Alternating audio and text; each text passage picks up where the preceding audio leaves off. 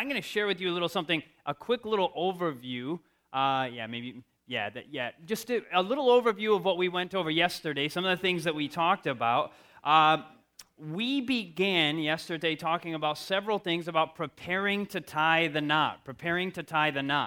And the first thing we talked about was the necessity of, the Bible talks about that we are complete in Jesus. And so if we find that completeness, two complete people can come together and they can draw closer to each other and closer to God, and it can be a unity that is very, very, very powerful. So finding your happiness in Jesus was very important. What was the second thing right there that we talked about, Fadia? You can help me remember. I don't even remember. Yeah, give your life completely to God. What was after that? Know God's will and plan for your life. So important that life is so much better if you don't just get a job, you know? I mean, if you just have a job, that may have been okay for the last generation, but it's just not the same today. That we would actually like to do something that we enjoy doing, that's fulfilling, that we feel like we're fulfilling a mission in life that is so much better than just having a job. Now, if all you can do is have a job, okay, but you're going to college or you're going to university or what have you, you can make a decision to go into something that is actually very powerful, something that is life-changing for you. And what's that? Yeah, and if you don't know, one of the things we suggested, if you're like, man, I just totally don't know, rather than just picking something, one of the suggestions I have, I'm not telling you what to do, but one of the suggestions is go do something like a year of maybe overseas missions or a year of missions and say, God, show me, as I put you first in my life, show me what you will have me to do. And I really believe that most of the time you'll discover what would be fulfilling to you. What was the next one? Oh, yeah. Little example here. This is cool. My wife found this today. It was an article. If you could click forward just a second.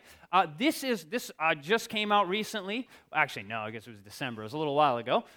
New to me, though. New today. Why a star football player traded NFL career for a tractor. Now, that's strange, isn't it? Especially when you look at the facts of the story. This guy had a $34 million career that he was signing for. And so, but as he's playing NFL football, making millions of dollars, he ends up deciding, you know what, this isn't what's bringing happiness to my life. This is totally not fulfilling to me. And so he decides that he wants to become a farmer. And that sounds strange. Trading millions of dollars for farming. And I don't know if you know, unless you have a mega farm, you don't make millions of dollars. And so he ends up buying this farm, and his name was Jason Brown. He quit football to be a plain old farmer, even though he had never farmed a day in his life. And they asked, how did you even learn to do this? He said, how do you learn to farm? He says, get on the internet. You watch YouTube. Right? And he learned from YouTube. Thanks to YouTube and some good advice from other farmers in Louisburg, North Carolina, this week, Jason finished harvesting his first, he has 1,000 acres, but he finished his first 5-acre plot of sweet potatoes. He says, when you see them pop out of the ground, man, it's the most beautiful thing and you could see. He said he has never felt more successful being a farmer, right? And then he says, not in man's standards, but in God's eyes, he said. But God cares about the NFL, right? There are people praying to him in the field all the time. Yeah, there's a lot of people praying out there. But when I think about a life of greatness, I think about a life of service. Boom! Isn't that powerful? We live in such a weird time because we live in a time now where this guy, he's riding his tractor. People are like, what do you do for a living? He's like, I'm a farmer. And people are like, oh, that's cool, bro, a farmer, that's awesome, right? We live when my parents were kids, I come from Michigan, and my parents liked the University of Michigan, and they didn't like Michigan State University. They said, oh, that's a farm school. People used to make fun of farming. Now, when someone's like, oh, I'm an organic farmer, people are like, oh, that's awesome, right? The world is so changing. Really what it is when people find something that's fulfilling to them. I'm not telling you to become farmers. I'm saying do something that God has called you to do. You'll find fulfillment. It's much better than anything else on the planet. Even a great job that's high-paying, that is not fulfilling, is absolutely nothing to you. It may be great to somebody else. But find something that is fulfilling for you in your life. Now we're going to begin with some new information. That's good right there. That's the last slide. Yes. Okay, go ahead. You can grab a mic. She's on the red one. Thank you. Okay. the thing that he said, a life of service, is that 5 acres, he calls his farm First Fruits Farm. And that 5 acres is his first fruits. And I forget how many, maybe 100,000 pounds or something like that, he donated to a local food pantry. And so that's where he said, I feel like I'm so successful, I'm doing things for others. And I just thought that was super special, that he's feeling fulfilled now doing something for others. And they said that he's helping wipe out hunger in the area that he's living. Powerful, you know? But now we're going to move on. This is kind of a review and a little more info from yesterday, but now moving on to today. One of the things that is very, very important about while you are in college or in a university or in school is one of the things I would suggest, we're talking about preparing to tie the knot, but one of the things that's important is just making friends while you're in school. Now, that may sound obvious and a little bit ridiculous and not even necessary to talk about in preparing to tie the knot, preparing to get married. But one of the things that sometimes happens during school, you have some girls who are boy crazy, and you have some guys who are girl crazy. I'm not pointing at either of the two sexes, but is this true, yes or no? That all they can think about is the opposite sex. That's it. And so they don't really make many adequate friends, and many times those people, not always, but I should say at least some of the time, after they get out of school, really they look back on their high school and their college, and it was basically just a bunch of bad memories of breaking up with a bunch of people, right? And they have no friends because they broke up with those who are close to them. But what happens is if while you're in school, listen, you have an opportunity to make friends from people from all over the country and all over the world. Right? Make friends, because these can be some of the best friends of your life. So you won't regret it when you leave school. What was that? All right, whatever. The reality is make friends. Making friends is so important. It's a simple thing, but make sure you have friends who are just friends. You can and not only that, listen, if you're going into similar fields, you can have connections also for the rest of your life with like-minded people. It's a very powerful thing. My wife's going to come up and she's going to share with us the next point. Okay, the next point kind of goes along with that, and that as you're making those friends, you're making them in groups, right? You're getting to know people in groups, and as you get to know people in groups, you're learning about other people and what you like about certain personalities and what you don't like and what goes along with you and so on and so forth. And so it's very important that you make those connections, that you're getting to know someone that you could potentially be interested in a group. Why do I say that? Why do you think? Somebody think about it. Why is it important to get to know people in the group? Less pressure. You're more likely to be yourself. Exactly. So, because, for example, Chad and I, we were friends for years. I never saw him as a potential, and he never saw me as a potential. We were just friends and got to know each other with other people, and so that we really got to know each other. We always tell people we got to know the good, the bad, and the ugly, and we were still okay with it, right? And that's just normal. You know, it's good to get to know people in that sphere so that you're not having your heartstrings plucked and getting close, and then you're like, oh, I didn't realize that about her. Like, maybe not. And then you're already kind of attached, and then you have to hurt the person, you hurt yourself, and you understand what I mean, right? So I constantly tell people that it's your best bet. Get to know people in groups. I can't say that enough. Because you learn a lot, not just for that personal relationship, but you learn a lot about other people and yourself.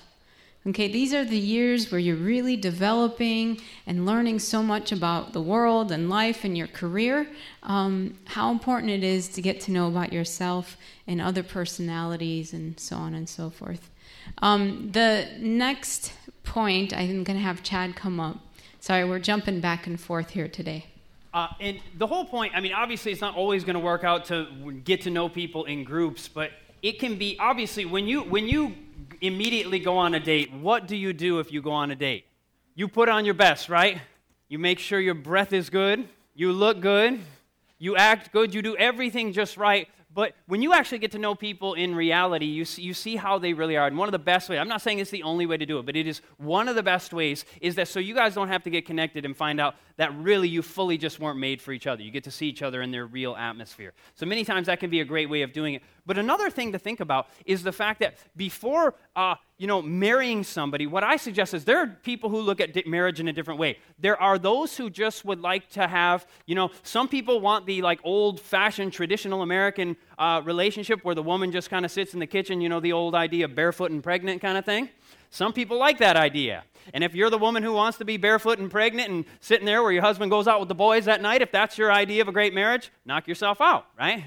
If that's what you want, okay. But the reality is one of the things I would suggest that I think for most people would be much better than that perspective is the idea of actually not marrying someone that you wouldn't be friends with. Don't marry somebody that you wouldn't be friends with. And getting to know somebody beforehand. Here, I'm going to tell you something very honest about sexuality.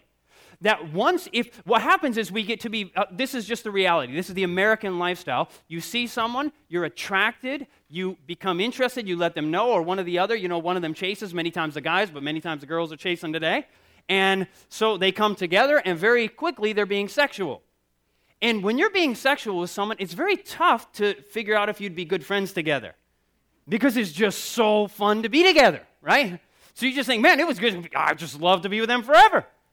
But the reality is life is not all about sex. Did you know that? When you get married, life is not all about that. There's a lot more to life than sexuality. You have a job. You take out trash. You wipe babies' bottoms. Life is about all kinds of things, and it's not all sexual. And so what happens if you're super attracted to each other? You never find out because you went right into being, I'm not even talking about you went right into having sex, but you very quickly become sexual together in some capacity. You become very physical, and as a result of that, you can't really distinguish, would I be a good friend with this individual? You can't really tell. Because it feels so good, the physical aspect of it, all the endorphins, all these things are just flooding, all the hormones are raging through your body, and so you can't distinguish whether this person would be a good friend to you or not.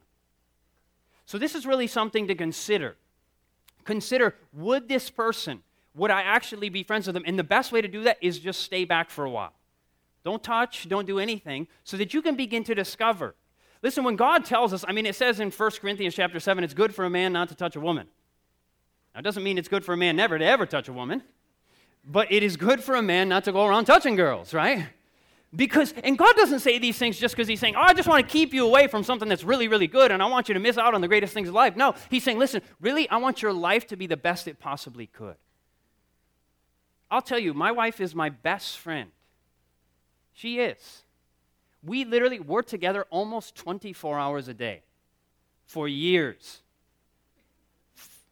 And we have to say at the end of the night, all right, no more talking. We're going to bed. Last night we did that. I'm like, okay, that's it, we're done, okay. Then we go to sleep. We love each other, we're friends. And listen, I know not everybody looks at marriage like I do, and that's okay. I'm not here to say you need to have a marriage. If you like the old-fashioned thing, the woman's in the kitchen and the man's out with his friends, and you guys just pass each other, every once in a while, and that's your gig, if that's what you really want, knock yourself out. But I'll bet most people aren't really looking for that. Aren't most people looking for something a little bit deeper than that? And that's why you got to figure it out beforehand. And one of the other points that I want to share with you is that you're making friends, and if you have decent parents, and if you don't have decent parents, maybe you know somebody else who does, and as you're getting to know someone who you're interested in, be willing to listen to the input of others. Be willing to listen to the input of your friends. Because here's the thing. Typically, for instance, let's say you have several friends, and you have questions about something in life. You're like, I think I'm maybe going to go into this or this. Do you have any input? And they say, actually, I think you're way better with option B. And the reason why I think you're better with option B is because your character is like this, and this, and this career is into this, and this, and I think you would work much better. And you go, you know what? I never saw it like that. Thank you for giving me the input. You see how a lot of times we're willing to take friends' and families' input in certain areas of life. Is that true, yes or no? But when it comes to relationships, it's like our brains shut down. And we do something like this. Let's say a young lady meets a young man, and the guy's like, you have such beautiful eyes. You're so beautiful. And your clothes look so nice on you. And the girl's like, oh, her heart is pitter-pattering. And guys, I don't know if you know about this, but I was told by a man in his 80s, probably his 80s. He said, women are different than men. There's more to it than that, just so you know. He said, women get this thing, they get these tingles that we don't get. I thought he was lying, honestly. I fully thought he was lying. I was just like, he's an old man from yesteryear. He doesn't know what he's talking about.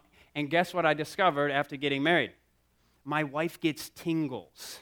She gets this and maybe guys do too. Maybe I'm so corrupted by the world. I mean, I was in the world, before, and so maybe I'm so corrupted I just don't get that stuff. But my wife gets it, and I know girls get it. They talk to each other about relationships, and they get these tingles inside, right? I don't really have that. I'm a guy. And here's the thing. So girls get these guys, and the guys are like, girl, you looking good, And the girls are like, this is amazing. And they're like, the guys in the church aren't that nice because the guys in the church aren't stalking you like a prey, right? They're supposed to be a little bit more decent than that, right? Now think about this. But here's the trouble. So what happens is this. So this guy all your friends and your parents, see, normally you trust them like, thank you for your input about my job. Thank you for your input about this test. Thank you for input about this. And then all of a sudden they look at your boyfriend and everybody tells you, that guy is a bozo. He's an utter bozo. And what he does, the guy, he knows it. Listen, the guys know how to play the game. You come and you tell him like, my family, they don't think this is right. And he's like, you don't understand. You're the only one who understands me. And she's like, I am the only one that understands that he's not a bozo, right? Everybody knows he is. Everybody can see it. Everyone sees this character of this guy is totally, dreadfully flawed. And she's thinking, everybody wants to keep me from being happy. Have you ever heard of something like this happening? Yes or no? This is such a common, I have seen this happen, and it is painful to watch it happen. A young lady's with a guy that everybody knows she shouldn't be with. The same thing could happen with guys, but I guess I've just seen it more with girls. But it can happen both ways. But you see a young lady, a wonderful young lady, so much potential, but this guy sweeps her off her feet, and everybody knows this guy you're going to have a terrible marriage and a terrible life, and she thinks everybody's trying to keep her from happiness. Do you think everybody literally all of a sudden changed in one day, and everybody decided they don't want you to be happy? Very unlikely. Very unlikely. And you plead with this person, no, this is not the guy. And they say, listen, I'm old enough. I can make my own decisions. And then they go forward. I mean, we had this with a friend just months ago. And within months, guess what? They got married, and within months, it was over. Be willing to take the input of others. That doesn't mean you listen, everything everybody says. But if you see a consistent theme of everybody around you telling you, this does not look like a good situation, you really need to reconsider. You really need to reconsider. And by no means am I telling you what to do. Everybody has to make their own decisions in life. But the reality is the Bible actually tells us in a multitude of counselors there is safety. There is safety. My wife's going to come up and share another point. Or just to go along with that. Okay. Give my own personal testimony in this area. I didn't grow up confiding a lot in my mom, which I regret, but it's just something a lot of us go through. You're afraid to tell your parents what's going on, so on and so forth. Well, I grew up in the church and through church school and everything, and sometimes in school you kind of get used to each other, and you may have conversations that you shouldn't be having with each other, and you just get used to this low values and kind of conversations without going into details. And so I just got used to that. That's the way we all talk to each other. And by God's grace, my life started to change. Remember, after my brother died, things really turned around. And then I went off to college, and during college, I met some different type of people. And I remember one guy asked me to go out on a date, and we went on a date, and he asked to pray before we ate. And I was like, whoa, he asked to pray before we ate. That was just like crazy to me. Mind you, I grew up in the church. Isn't that crazy? I call myself a churchgoer, and I've never met a guy that prayed before we ate. Pretty pathetic. But that was just like, wow, he's so spiritual. Like that's how I felt. Literally, I was just like, yay, I found a spiritual guy, No. Just because somebody prays is not a good standard, right? So then, I go on, and I was at another place where, all the guys are spiritual. So now I'm just like, whoa, and they preach, and this is so cool. And long story short, I ended up getting together with this guy, not fully, but just like developing a relationship. And hadn't talked to my mom about it, my mom and my dad. And then they came out to visit with my brother. And my mom had actually met the guy before I had introduced her. And she's like, I don't really care for that guy. And I was like, horrified. I was so angry. I was like, Mom, you never like anything I like. And, the whole story and whatever. And you don't want me to be happy. That's what it's all about. You don't want me to be happy. And then my brother got in, Mom, give it a chance. And my dad, he just wants to get me married. So he's like, just let her do whatever she wants, and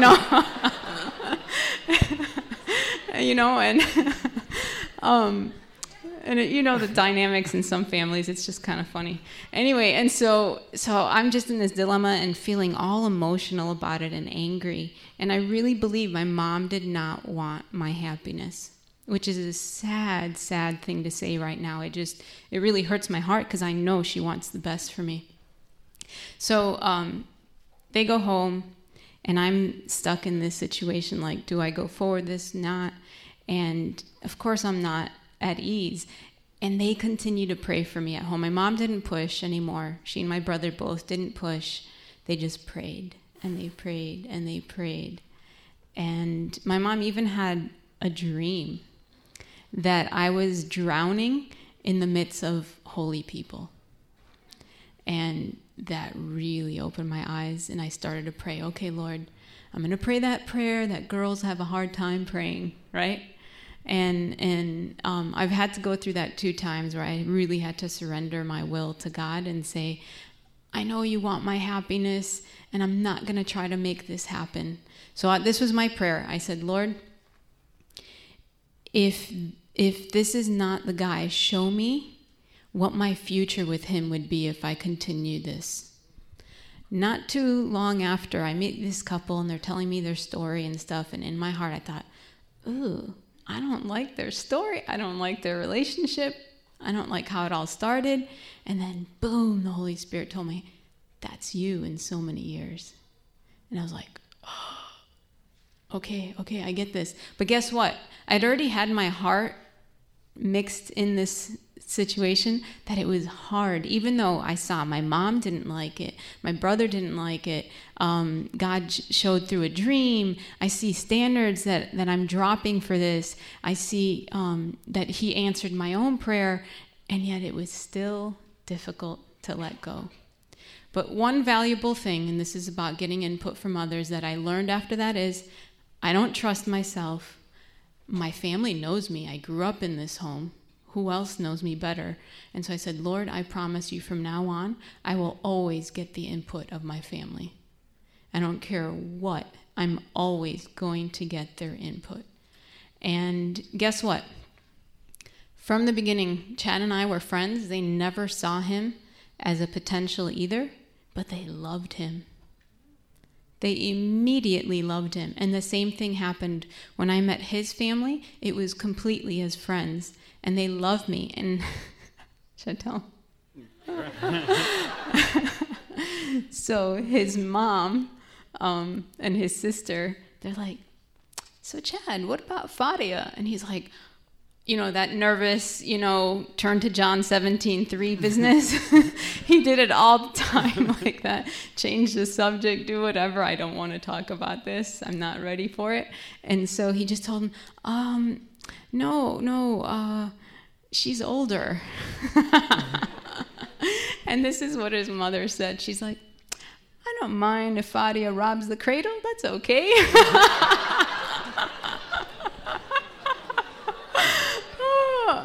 And to this day, his mom and his sister think that they planted the seed in his head.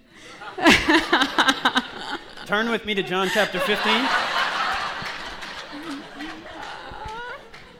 Actually, I'm going to go to John chapter 15. We actually decided before we got married, I would go talk to her parents, and if either of our families said no, it was over. It was over. Because we thought, if God is really leading, why can't we get along with our families? The Bible says the fifth commandment is honor your father and mother, which is the first commandment with promise, it says in Ephesians chapter 6. God can work through all these things so that we can have unity, we can have peace in the home. And we realize God led, because I'll tell you this, it's going to be hard for the rest of your life if one of the parents is like, I do not like her. And for the rest, if there's ever any trouble in your marriage, you're going to go back to, yeah, my parents told me this was no good, and it's much easier to get divorced after that. Does that make sense? I'm not telling you what to do. I'm giving you advice, and you do with it what you will. But yes. Yeah, if you're already in it, yes. If you're already in it, do not give up. Press forward. Learn. Do what you can, to learn to make the best out of what you have. Yeah. And sorry, I kind of get a little overboard in my illustration sometimes, so forgive me. But I want you to think about this for a moment. Speaking of being friends, the Bible says in John chapter 15, verse 15, Jesus said this. He said, henceforth I do not call you servants, for the servant does not know what his Lord is doing, but I have called you friends. For all things that I have heard of my Father, I have made known unto you. You see, sometimes people go into marriages looking for their spouse to be their servant. And I'm not just talking about the men wanting the woman to, prepare them food. I'm talking about what we want is we're looking for someone else to serve my happiness, to make me happy. And Jesus said, listen, I'm not calling you servants, but I'm calling you my friend. And our relationship with Jesus is like a relationship between God and the church, right? Which is like a marriage relationship. And God wants us to be friends. So I would challenge you to become friends before you start getting sexual, before you start getting into all those different things, because it begins to cloud your mind on what actually would be true friendship. And one of the other things before we go that I would challenge you to do is, did you know, depending on what survey they take, potentially one of the greatest reasons for people getting divorced, does anybody know statistically one of the greatest reasons for people getting divorced, at least that they cite as being one of the biggest reasons they got divorced? Almost every one of you seem to know. It's money. And I don't know how it is at Loma Linda University. I've never been here, so I'm not pointing the finger at Loma Linda University. But many times we don't learn in all of our education how to take care of finances. Meaning we don't actually learn how the fact that you can pay off a mortgage way early and get it done with paying way less interest. Insane amounts of less interest by just paying off your mortgage, by paying down principal extra every month.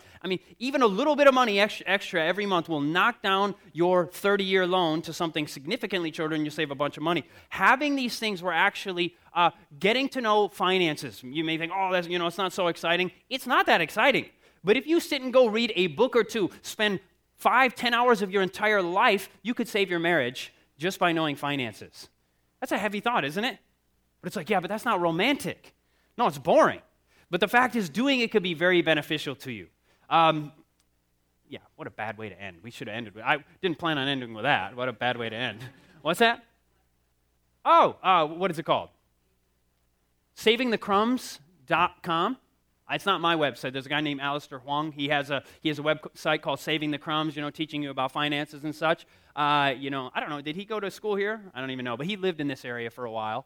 But just powerful stuff. SavingTheCrumbs.com, something you can learn some stuff about finances, how they're doing it, how they're saving money, and paying a house off in 2 years. Just amazing stuff that they're doing as a couple. And, this is something that can unite their marriage. Your marriage, God wanted you to be happy. He wants you to have the best spouse that you could possibly have, and he wants to turn you into the person that's the most fulfilled you could possibly be. And so I want to challenge you to be a well-rounded person. Learning a few things in life before you get married can really benefit your relationship with your spouse, your relationship with your children, and your relationship with God. But let's close with prayer. Heavenly Father, I thank you that Jesus doesn't want us to just serve him. Although you do. Paul even called himself a servant. He even said, I'm a slave of Jesus Christ. We should be servants to you. But Jesus wants something much more than a servant. He wants someone who is friends with him. Father, I pray that we would become friends with you first off. And I pray that any person that we begin a relationship, that we would first and foremost become friends to find out, do we actually? Is this something that I could have for the rest of my life? That I would actually enjoy being in the company of this individual before we get into things that may cloud our understanding of whether this should actually turn out to be a good marriage. So, Father, I pray that we would have the greatest marriages possible, and I know that this is possible through you, where we can actually, that the joy we have that we can gain before marriage can continue right on through marriage, and we can live a fulfilling life with you. Thank you for this time. In Jesus' name, amen. This media was brought to you by Audioverse, a website dedicated to spreading God's Word through free sermon audio and much more. If you would like to know more about Audioverse, or if you would like to listen to more sermons, please visit www.audioverse.org.